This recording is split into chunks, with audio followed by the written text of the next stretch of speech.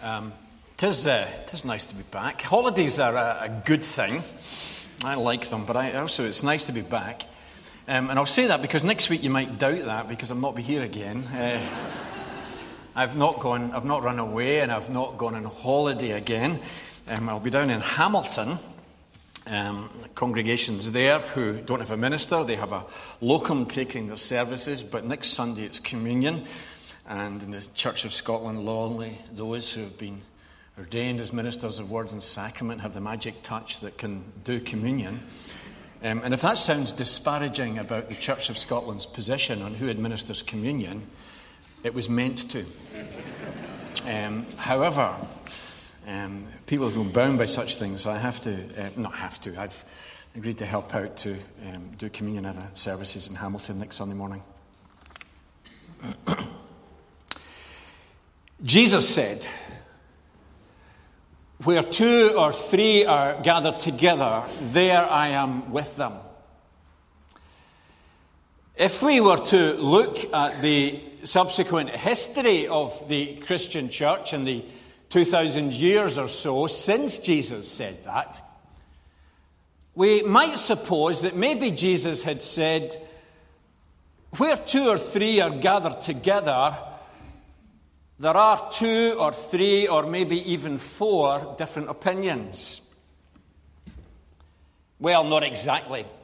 For there's a lot more to the story and the history of the church than division, dissension, disagreement, and so on. But a large amount of diversity exists. The church, through the 2,000 years of our history, has faced new issues, new challenges, and has had to find ways between sticking to what she knows and doing new things. And has to find a way of doing that as a body of people who have different tastes, different preferences, who have different experiences that shape how we see things and what we're looking for. I want to make 2 preliminary comments first. And the first is to say that it seems to me that one of the signs of a church having life, one of the signs of a church being alive, is that that church will be being confronted by these kind of questions. How do we do this? How do we do it so it's more fruitful? How do we do it differently? How do we handle these kind of things? The church that's not having that coming by its way is a church that is not engaged in the task of taking the gospel into the world. Because inevitably when we seek to take the gospel into the world, that kind of question arises. And so if we've never had to think about the how and why we do things, then it's because we're not following Jesus. The church is not some waiting room sitting around for heaven to come. The church is a commissioned, a sent people called to serve Jesus in the world. And as we serve Jesus in a changing, developing, growing world, so issues change. And one of the key early steps is how we meet and make contact with others and how we respond to those who are not yet followers of Jesus. So it's a good thing that these issues and challenges are there. My second preliminary comment is to say that the way we do things, the way we face questions and challenges of each era, is not to be by some kind of voting system where we find out what's most popular. Rather, we are to wrestle with what the Bible teaches and what that means for us today. One of the very greatest frustrations and sadnesses of my Christian life has been the number of times I hear people putting things forward in terms of it ought to be this way, it ought to be done like that, without any reference to Scripture. I'm not sure on what basis then we think we have the right to say to others, this is what we should do, or this is the way we should be. I even found myself, against my better judgment now, caught up in a discussion on social media this week about ministers wearing gowns, and you can tell where my position was on that. But the frustration was that for those advocating these costumes, not one single Bible point or Bible reference was being offered.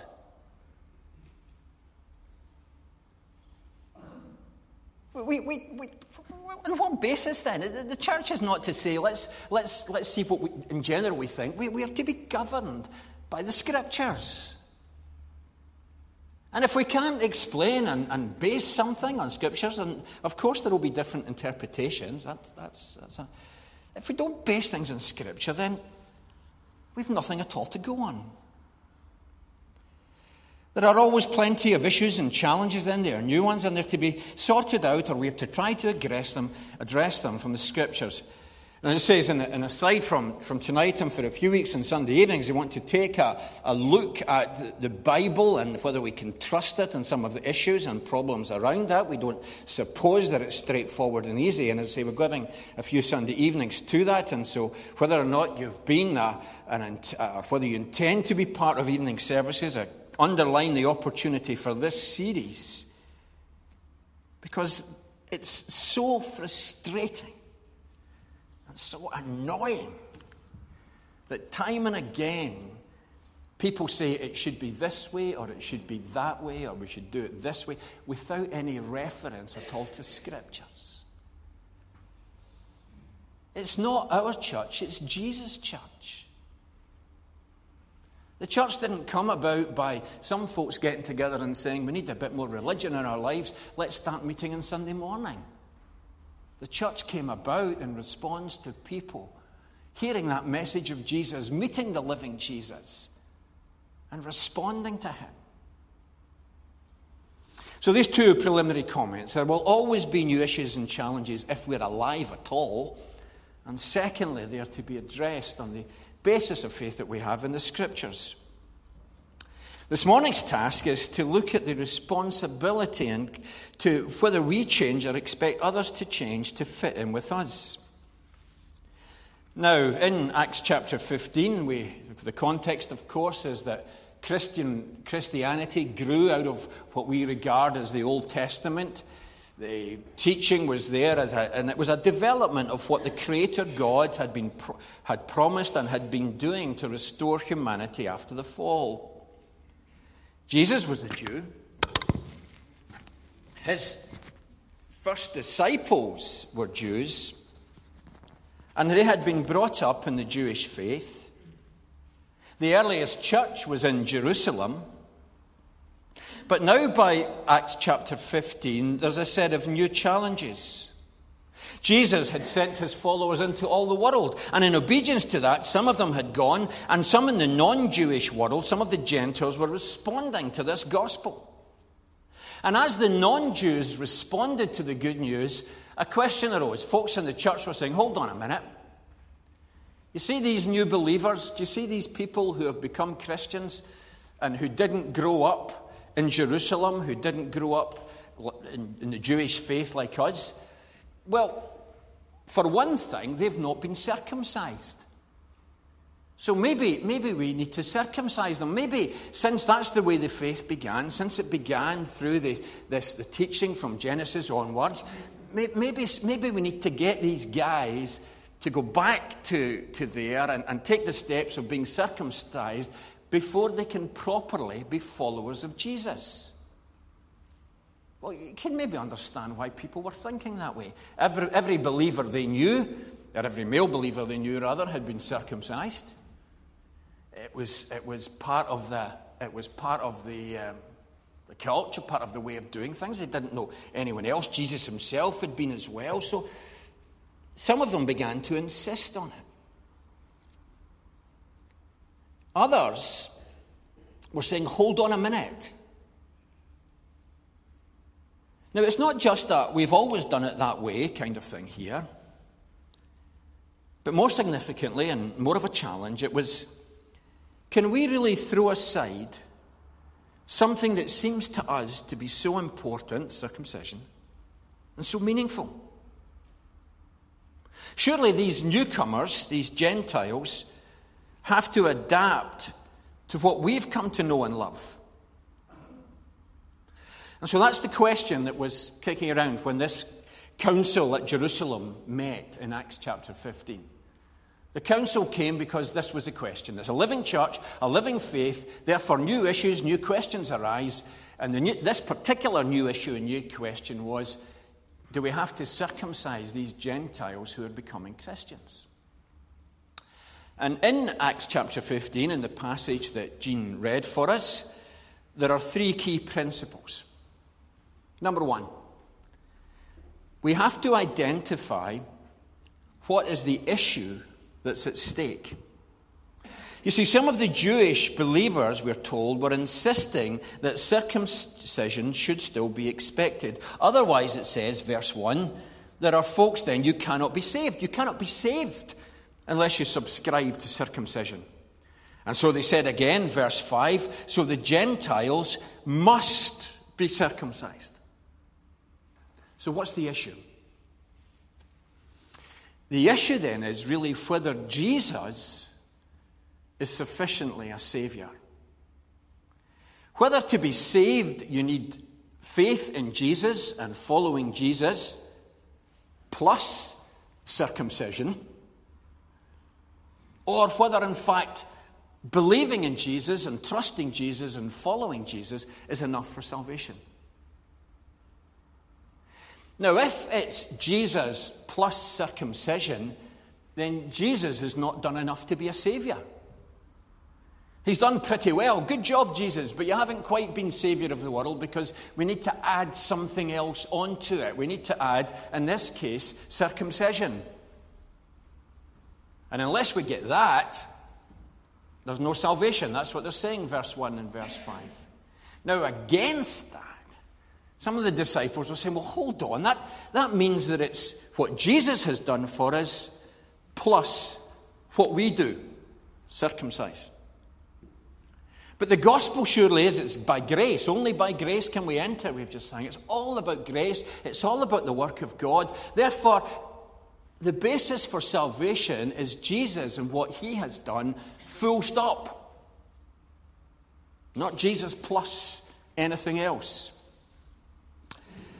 Now, I'm not aware of many folks today insisting on circumcision.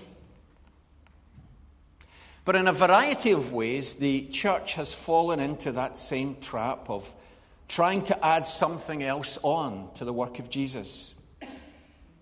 And so we get viewpoints like, you can only be a Christian if you follow Jesus and if you speak in tongues, or if you can only be a Christian if you follow Jesus and enjoy the kind of songs that I do.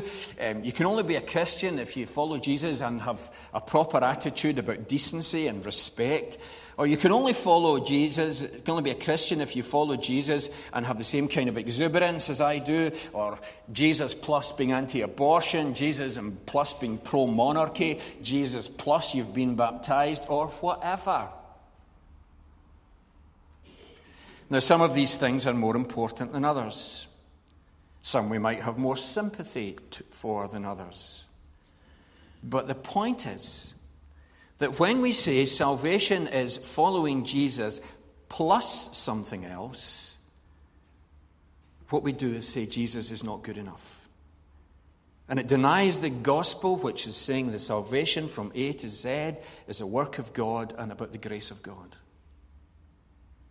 And so for the church to have concluded in Acts 15 that circumcision was essential would not have been the church just hanging on to its tradition. It would have been a rejection of Jesus and his gospel. That's the key issue at stake. So that's the first thing. When we have debates about what we wear, how we do things, it's not just to look at these things themselves, but to say, is there a principle behind them? Is there a key issue here? Secondly, we learn from this chapter that we need to be clear about the basis for knowing God's will. Did you notice the conversation in Acts 15? Now remember, they've come together to consider this question about whether we have to insist on the non-Jews being circumcised. That's why they're meeting. The conversation in Acts 15 is not along the lines of, do you know, I quite like a good circumcision service. Well, circumcision is something that we've always done. Or, you know, I would really miss it if we stopped having circumcision. The conversation doesn't go along the lines like that at all. The church, then, is not to be guided by our ideas and preferences and tastes, but rather is to be a look at what the Lord himself is doing. And that's what Peter directs them to in verses 7 to 9. God has been working amongst the Gentiles. He has accepted them. He has, verse 8, given them the Holy Spirit. He's not discriminated, therefore, verse 9. So who are we to put other rules onto the Gentiles? And then James, the brother of Jesus, in verses 13 and following, takes them back to the Scriptures. And so the church debate is not about some preferences. I quite like it this way, or I quite like that way, or I think this is the way it should be, or this is what I've always done. It goes to say, what is God doing in the world, and what are the Scriptures teaching? And again, how often that has not been the basis on which the church has conducted its business. And so, for example, in these days when we're having to talk about church unions and church and so on, and then so often it comes down to rows about which building. And the frustrating thing there, amongst that, well, one of the frustrating things is that that's a backward-looking thing. We want our building because that's where I was married, or because that's where my children were baptized, or whatever. It's backward-looking. Rather than saying, what would actually be most effective and useful for doing mission today?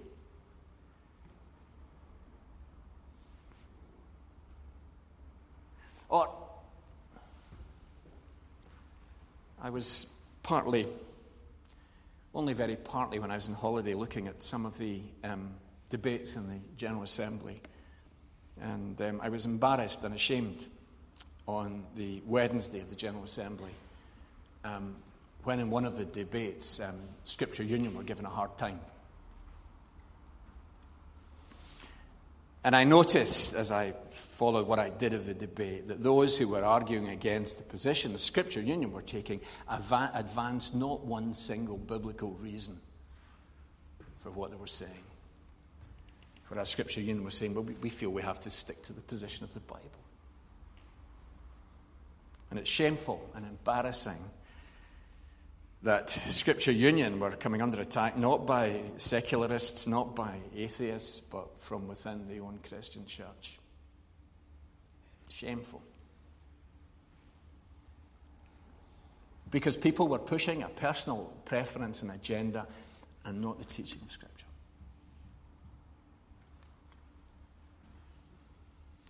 We are to take all that we seek to be and all that we seek to do to that judgment bar of what does God want here?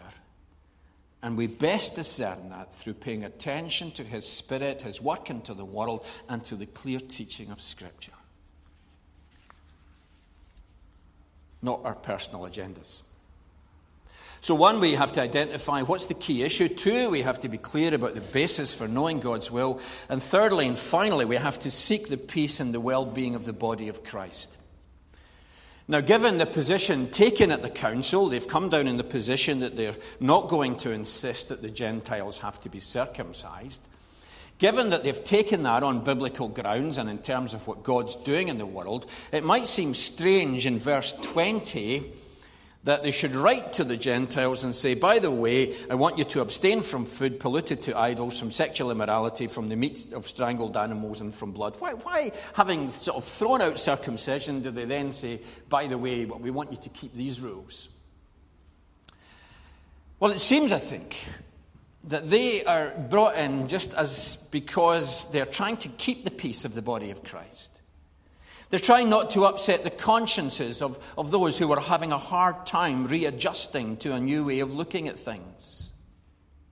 For these other things, there wasn't this same issue at stake about salvation through Jesus alone, and so they were prepared to let some things slide and just say, for the peace of the body of Christ, we'll go with you. Is that how we, again, govern and decide what we'll do as church? For the sake of the body of Christ. this is what we will do. Because still there are followers of Jesus who overlook that kind of consideration of what would be best for the body of Christ and insist on what they want or what they feel entitled to. It can come down to matters as mundane as where people sit on a Sunday, insisting on using an offering rather than a standing order for no good reason, what we give our effort or support to, and so on and so on. The criteria is not just what do I like, what's good for the rest of the body of Christ. So these then are the three criteria. Identify if there's an underlying issue at stake, be clear about the basis for knowing God's will, and seek the peace and the well-being of the body of Christ. And the issue arose in Acts 15 because, as I was saying, the followers of Jesus were reaching out to others. And this reaching out to others is still the church's marching orders, to make disciples. And like these early believers in Acts chapter 15, that will involve rethinking some cherished views, reevaluating some practices, changing ways of doing things so that others can be reached for Christ. We have to face the reality that often what has put people off following has not been Jesus himself or his message, but rather the way that his followers have shared Jesus. And particularly the way that at times we have given the impression that folks first have to conform to our preferences before they can be part of the fellowship. Now, the Apostle Paul was there in Acts chapter 15. And whether or not he said much in the debate, we don't know. But later on in the New Testament, we have in 1 Corinthians 9, Paul's explanation about his principles, which fit in so well with Acts 15. For he says there, though I am free and belong to no one, I have made myself a slave to everyone, to win as many as possible. To the Jews I became like a Jew to win the Jews. To those under the law, I became like one under the law, so as to win those who are under the law. To those not having the law, I became like one not having the law, so as to win those not having the law. To the weak, I became weak to win the weak. I have become all things to all people, so that by all possible means I might save some. I do all this for the sake of the gospel, that I may share in its blessings.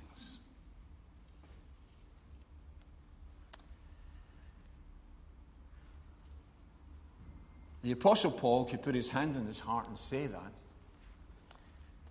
I don't think much of the contemporary church could put their hands on their hearts and say that. We've not had that same passion to share the good news of Jesus.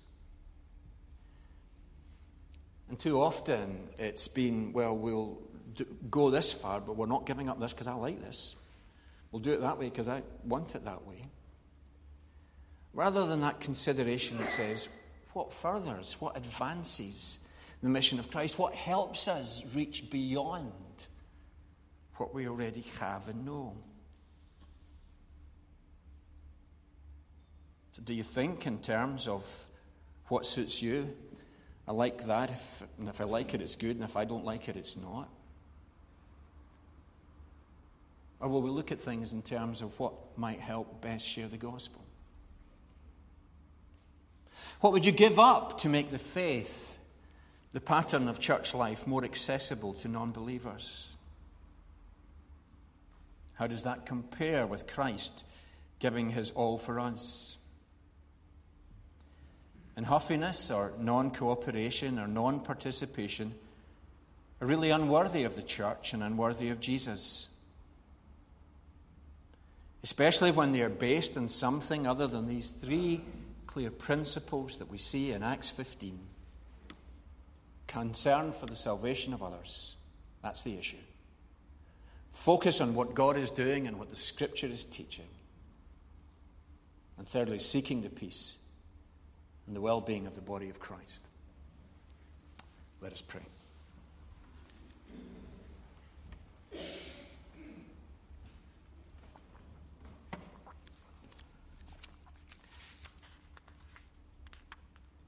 Gracious God, the early church were willing to take that big step. They were more used to circumcision than we have been used to anything. They've been going on for thousands of years.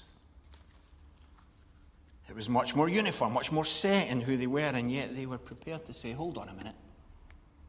God is doing a new thing. God's doing a different thing. And we see in the Scriptures the way that that's fitting and unfolding. And that's so much better, so much other than at times when we've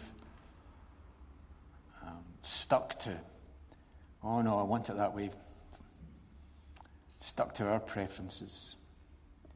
Help us be willing to bring all to these concerns about salvation and salvation for others, the activity and the teaching of you through your word, and the peace and the good of the body of Christ. Help us to let go where we need to let go, to pick up where we need to pick up. And help us to be increasingly a people seeking to share that good news about Jesus. Not because it's nice or because it suits us, but because it's salvation itself. And in his name we pray. Amen.